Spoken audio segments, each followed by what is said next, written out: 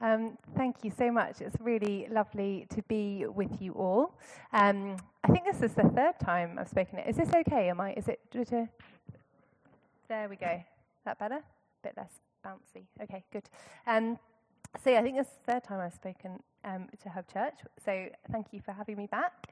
It's really lovely to be here. I think the last time I was here was about 2 years ago, and I told you a bit about the building project that we're doing in Harlesden. So I'm one of the leaders of Community Church Harlesden. We've been there since 2006. And in the beginning of 2020, we bought, Refugee Education UK, which is a charity that I chair, that we started, and that Catherine Gladwell, who some of you know, leads. RE UK actually bought the building, but it's been a kind of joint venture. I'm really pleased to say that 4 years later, we are very nearly ready to start meeting in it.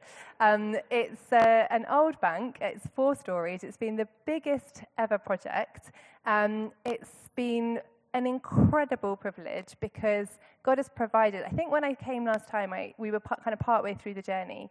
It's just carried on being quite a roller coaster in terms of God's provision. The best bit being when we had a trustee meeting, and this donor, one of our previous donors, said, "Can I come and talk to you about your finances? That we think there's some irregularities." So we're like, "Oh no, yeah, of course you can come." And so we went through everything in kind of great detail. And at the end of the meeting, he said, "Joy, can I just say one more thing?" And I was like, "Yeah, sure." He said, "Well, we're actually closing down our trust. And the answers you've given, we're happy with them. So we'd like to give you £1 million that you can spend on anything you want with no reporting, completely unrestricted." I was like, "Oh, great, thanks." Literally everyone around the table burst into tears. And I tell you that story because it was amazing. And actually, almost every penny of that is going to go on all the extra costs that we hadn't seen of doing the building. So we've been very, very grateful that we haven't. Originally, we were like, "Oh, great, we can pay off the mortgage," but no, we have just managed to actually finish the project.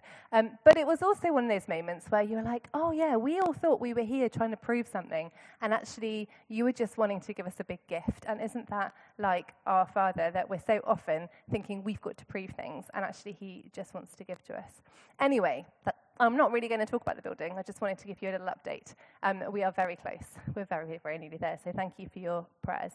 So just a little bit more about me. I'm one of the leaders of the church. We're all volunteers. We don't have any paid leadership. So I spend the rest of my time doing my day job. I used to work as a senior civil servant, and then last March, nearly a year ago, I quit. I won't go into why. And I now work for the Labour Party, so I'm helping them with their faith engagement. So I've kind of taken a bit of a swerve into politics, and I spend most of my time, it's great fun, I spend most of my time making friends with faith leaders of all different faiths, and politicians, and introducing them, sort of at national level and then locally as well. So a really fun job, which I really enjoy. I'm going to keep clear of the party politics because this is a church meeting, but if you want to talk to me afterwards, come and find me. That would be great. And then, I have 3 boys, and I'm married to Tim, who is a lawyer. So our life is fairly full and lots of fun. However, January is my least favourite time of year. So today, I'm delighted that it's the 4th of February, and we've made it through January. So I don't feel very spiritual saying that. I feel like, you should be able to, bounce through every season of the year. But no, I hate January, and my husband gets very grumpy about that because his birthday is in January, and so, he's like, well, I was like, yeah, okay, so the 30th of January is quite fun because it's your birthday, but the rest of it is cold, and it's dark, and we've had Christmas, and we've had, the usual round of colds and flus and all of that. So I am, this afternoon, I am delighted that we are into February. But there's an awful lot going on in the world, isn't there, that is challenging and unsettling right now. And, I'll list a few things just to, remind you. We have the threats of climate change and what that's doing to our planet. We have the cost of living crisis that we are all living through. We have wars in the world and political uncertainty around the world that we have, that we haven't known in our, that hasn't affected us so much for a long time. And of course, there may be things happening in your lives as well. that word that we had earlier about the unwrapping the parcel and different layers, feeling torn or being torn and difficult. There are lots of things in your lives that I don't know about. There are challenges related to the kind of the instability and insecurity that affect each one of us. And it can be really difficult in that context, can't be? It can be really hard to keep going. So today we are going to be looking at Psalm 84, which is a pilgrimage psalm. And the reason for this, I'll come on to talk a little bit more about, is that I've got really into pilgrimage recently as an actual discipline, spiritual discipline, but also as a kind of metaphor for our lives as Christians. So hopefully something I say is going to help someone here today a little bit. But it really did, there was so much great prophetic, by the way. I started trying to scribble down all the links, and then I kind of ran out, couldn't do it all. So I'm praying that the Holy Spirit does the linking up in your hearts. But there was loads of amazing things that came out. But someone talked about drawing on the strength of Jesus. That strength that is under whatever wrapper of life we're going through at the moment, the strength of Jesus. So I'm hoping that as a consequence of everything that's come out and what God's already done this morning and some of the things I say, that you'll go away feeling strengthened. So Psalm 84 is a pilgrimage psalm. It was sung as praise by the pilgrims who travelled to Jerusalem to worship. It's written by the sons of Korah. And now probably lots of you know this, but I didn't realise until I was preparing, that the sons of Korah were placed in charge of the worship in the sanctuary. They were the doorkeepers of the sanctuary. And that was a kind of a grace given to them, really, because if you remember, Korah was the person who led a rebellion against Moses and Aaron. And he, about 250 people, he kind of led a revolt, was about to overthrow them, and then the ground opened up and swallowed them up. And the few sons of Korah that were left were given this job of being doorkeepers in the sanctuary. So when they sing of their love of the sanctuary, it's particularly with that kind of perspective in mind. So I'm just going to read it. So Psalm 84. How lovely is your dwelling place, Lord Almighty. My soul yearns, even faints, for the courts of the Lord. My heart and my flesh cry out for the living God. Even the sparrow has found a home, and the swallow a nest for herself, where she may have her young. A place near your altar, Lord Almighty, my King and my God. Blessed are those who dwell in your house. They are ever praising you. Blessed are those whose strength is in you, whose hearts are set on pilgrimage. As they pass through the valley of Bacar, they make it a place of springs. The autumn rains also cover it with pools. They go from strength to strength till each appears before God in Zion. Hear my prayer, Lord God Almighty. Listen to me, God of Jacob. Look on our shield, O God. Look with favour on your anointed one. Better is one day in your courts than 1,000 elsewhere. I would rather be a doorkeeper in the house of my God than dwell in the tents of the wicked. For the Lord God is a sun and a shield. The Lord bestows favour and honour. No good thing does he withhold from those whose walk is blameless. Lord Almighty, blessed is the one who trusts in you. So, what can we take from this pilgrimage psalm written thousands of years ago to the 4th of February here in the UK with all of the challenges that we face in our lives?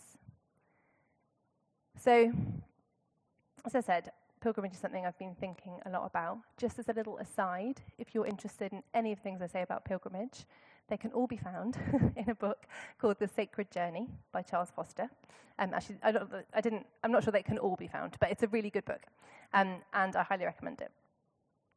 Now, of course, in some traditions, and perhaps more historically, the idea of pilgrimage is that it's an act by which you gain forgiveness for your sins. And that doesn't sit well, does it, with our view of redemption by grace. And so I think because of that, and because of the idea that you had to do kind of long walks to kind of pay for your sins, I kind of like discounted it as a sort of spiritual discipline that I might be interested in.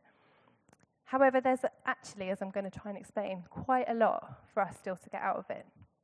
So last year, as I said, I quit the government in March, and then I got 3 months of gardening leave. So basically, I had 3 months of paid leave before I went to work for the opposition, for obvious reasons, which is great. I highly recommend having 3 months of paid leave. I don't know quite what I did with it all. I mean, a lot of it seemed to go into kind of just jobs around the house and seeing friends. Met up with Emma, that was fun. But then I actually took a whole week to go to France, the south of France, and I did the first part of the Camino de Santiago, which is a pilgrimage to Compostela de Santiago on the west coast of Spain. Now, I didn't obviously do the whole thing in a week because it is about 800 kilometers, and that would have been very, very quick. But I started it. And the reason I started it, so originally I was going to just do the end bit. If you just do the end bit, you get the sort of thing that says your sins are forgiven or whatever. And I was going to just do the end bit.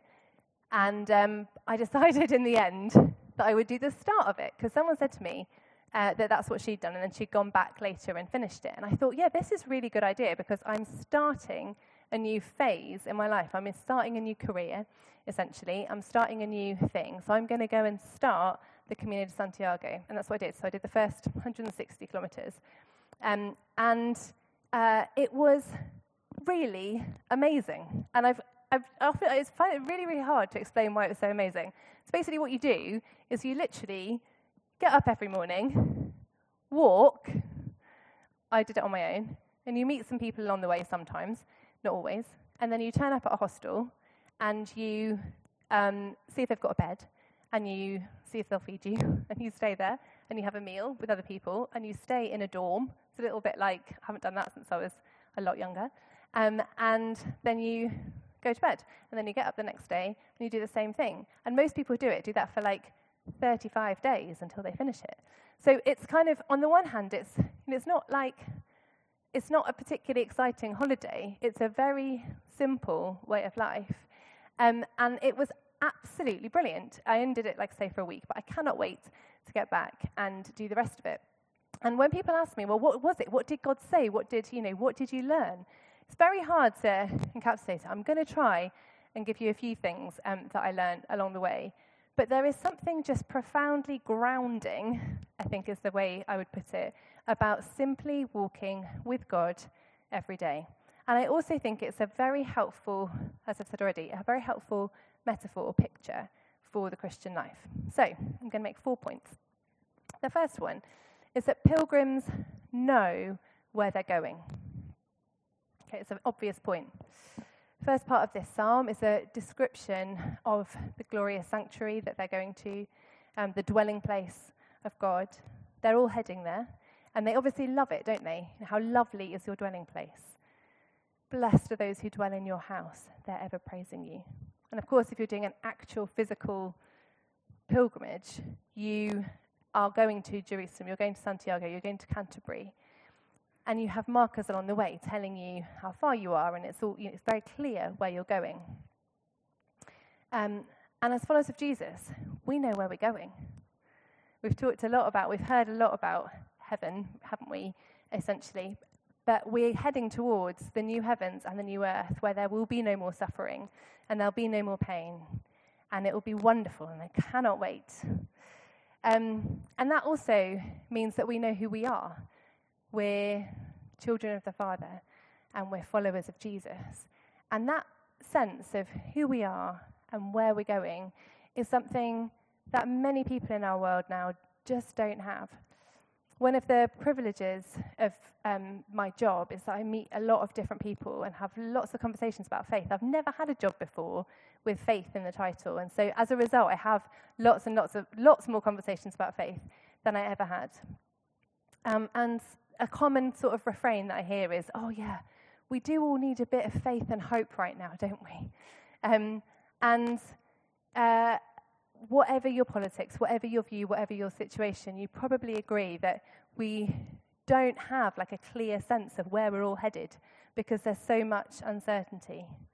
But we do know eventually where we're headed. We may not have nice markers along the road like you do, and the markers are wonderful on the Camino de Santiago. You go through all these lovely paths, and the markers might be anything. It might be sort of some stones on the floor in the shape of an arrow or a painted arrow on the road, but there's always a marker. There was one time in a whole week of walking that there wasn't a marker, and I had to just make a decision, like in faith, and then 100 yards down the road there was the marker. It's the best thing. You don't have to use a map or anything. You just walk, follow the markers. Of course, it's not like that. Of course, it's not that easy actually living the Christian life. But actually, we do know eventually where it all leads, which is to being with Jesus in the new heavens and the new earth. And it's going to be great. So, firstly, pilgrims know where they're going.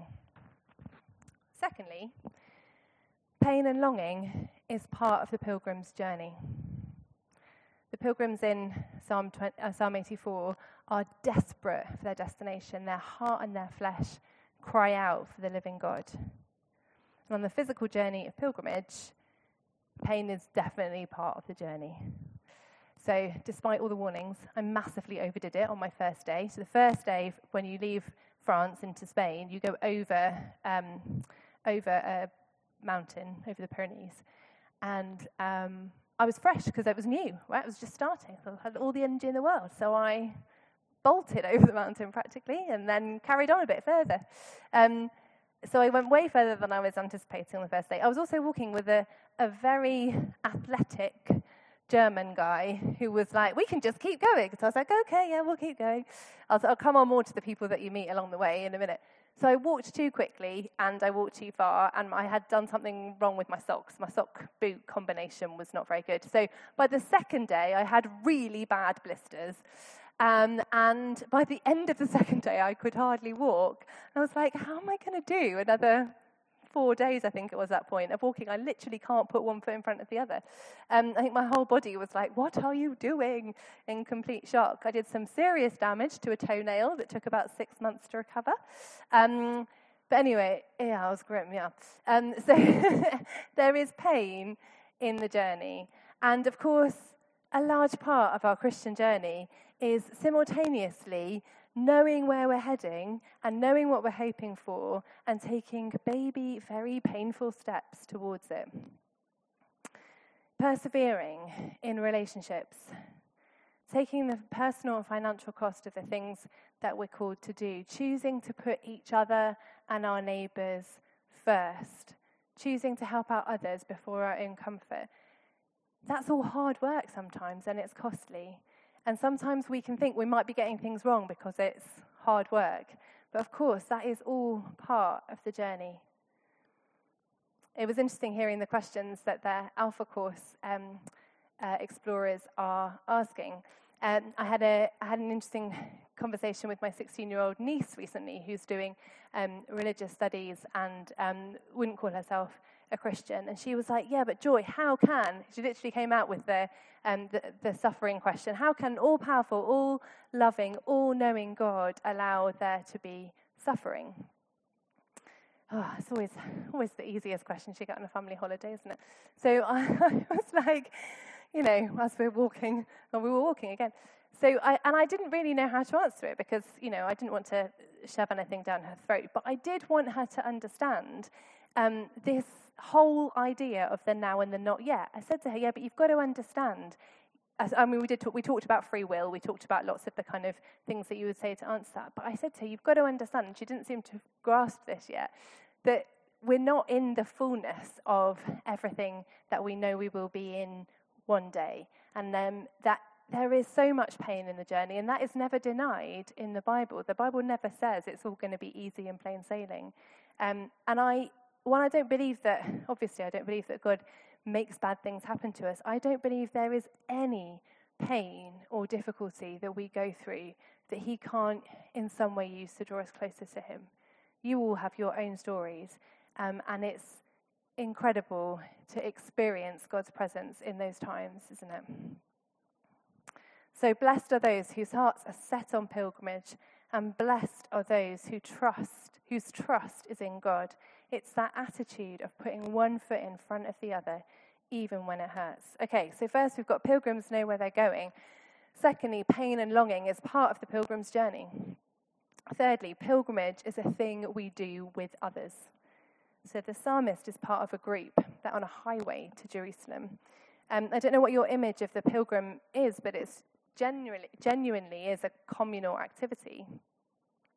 The interesting thing about the Camino was the people that I met. I did it on my own, as I said, and I really wanted the solitude. So I'd start every morning by myself. This is so glorious. Living in a busy house and with a busy job and a busy church, I don't have that much time on my own. But every morning I got up, started walking on my own. Sometimes one day there was a rainbow. It was amazing. Every day at some point there was coffee and a croissant. It was wonderful. Anyway, but by the afternoon I would usually fall into step with someone. And so by the end of the week I was falling into step with the same people. So it was beginning to be kind of relationships that built. And if you do any reading about these kind of pilgrimages, people tend to make lifelong friends. If you do a whole month, you tend to end up making sort of lifelong friends with people. Most of the people that I met were at a stage of transition, or recovering from some relational breakdown or shock or burnout. Most of them were not Christians, and the majority of the people I met would not have said they were a Christian, but everyone was searching, and the conversations along the way, the listening to one another, the just being there with each other, and sometimes just walking in silence with people who were otherwise kind of complete strangers, was really powerful and a real privilege. And everybody that you meet, even if you don't stop and talk to them, everyone says buen camino, which means like good pilgrimage. Everybody, so you might hear that like 100 times a day. It's just an incredibly simple but incredibly sort of meaningful form of community. And obviously doing this Christian life, this life that we're all trying to do, only works with others. I feel like I don't need to tell you that. You're clearly a community who love and support each other. But I'm underlining it this afternoon because I do think there is some times when we're going through those difficult times, those torn wrapper times, that we find it hardest to invite others in, that we find it hardest to open up to others. And we can end up believing, can't we, that we're that no one could possibly understand. And no one wants to hear it anyway. And we don't want to be a burden.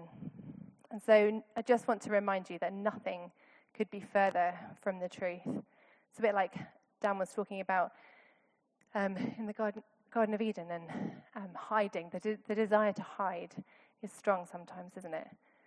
So let's make sure that we don't do that. Let's not hide from one another or from God.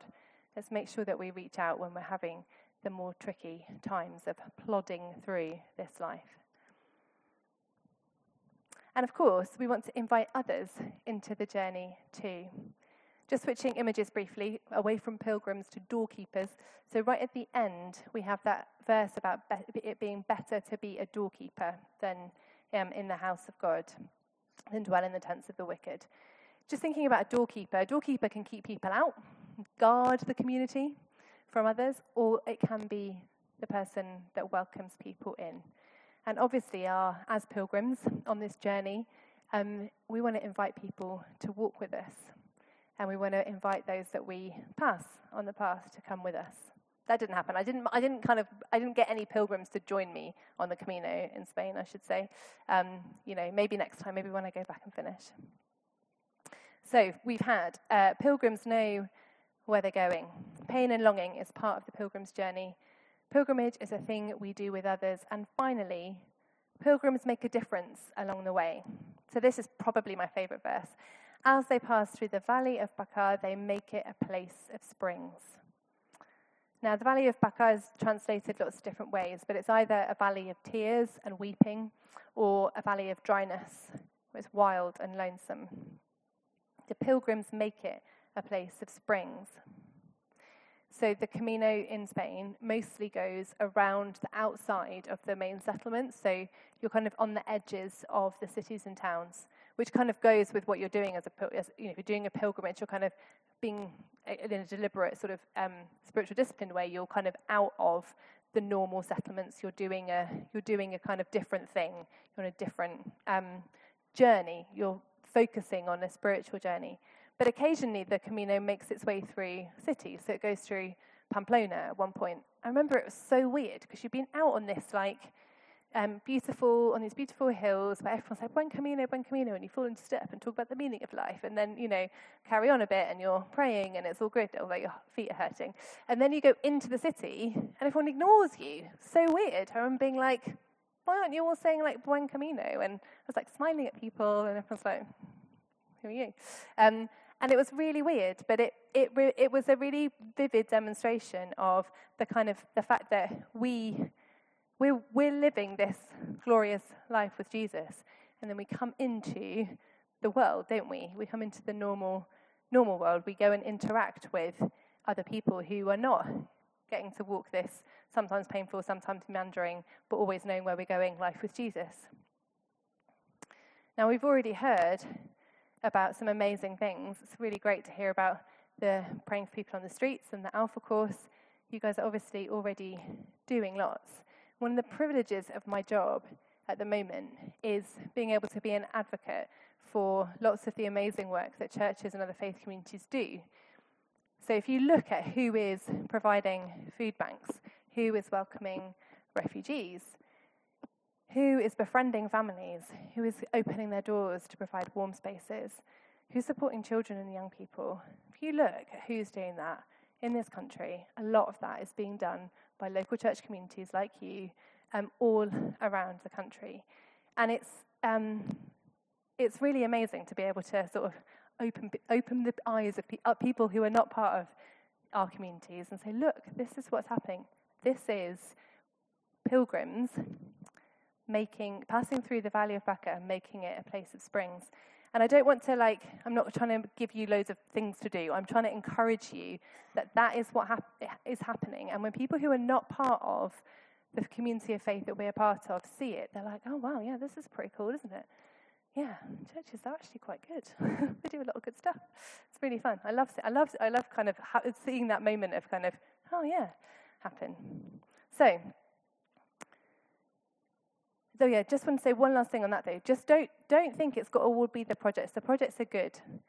But just you living your authentic pilgrim way is also such an encouragement to people, and I'm sure it happens to you. It's a big advantage to have faith in your job though, because people ask me about my faith all the time now. It's really fun. But don't be discouraged if you're not seeing it. You are, by bringing the Spirit of Jesus into your workplaces, into your streets, into your communities. Things are happening in people, and they will ask. So I hope something I have said this afternoon is encouraging. If nothing else, think about going on a pilgrimage. It's very hard to explain how good it is. I've got this this little shell is the sign of the Santiago pilgrimage. And it's a little scallop shell is the sort of symbol of, I think it's just that, someone can tell me if I'm wrong, I think it's just that Camino that this is the sign of. But I wear it all the time, wherever I am. So I spend a lot of time in Parliament and places. And I wear it to remind myself of my identity. I am a pilgrim. I may not look like one, and I may not have the sore feet of a pilgrim, but I'm a pilgrim. I know where I'm going. Pain and longing are part of the journey. I need to do it with others, and we do change things as we walk. Blessed are those whose strength is in you, whose hearts are set on pilgrimage. Amen.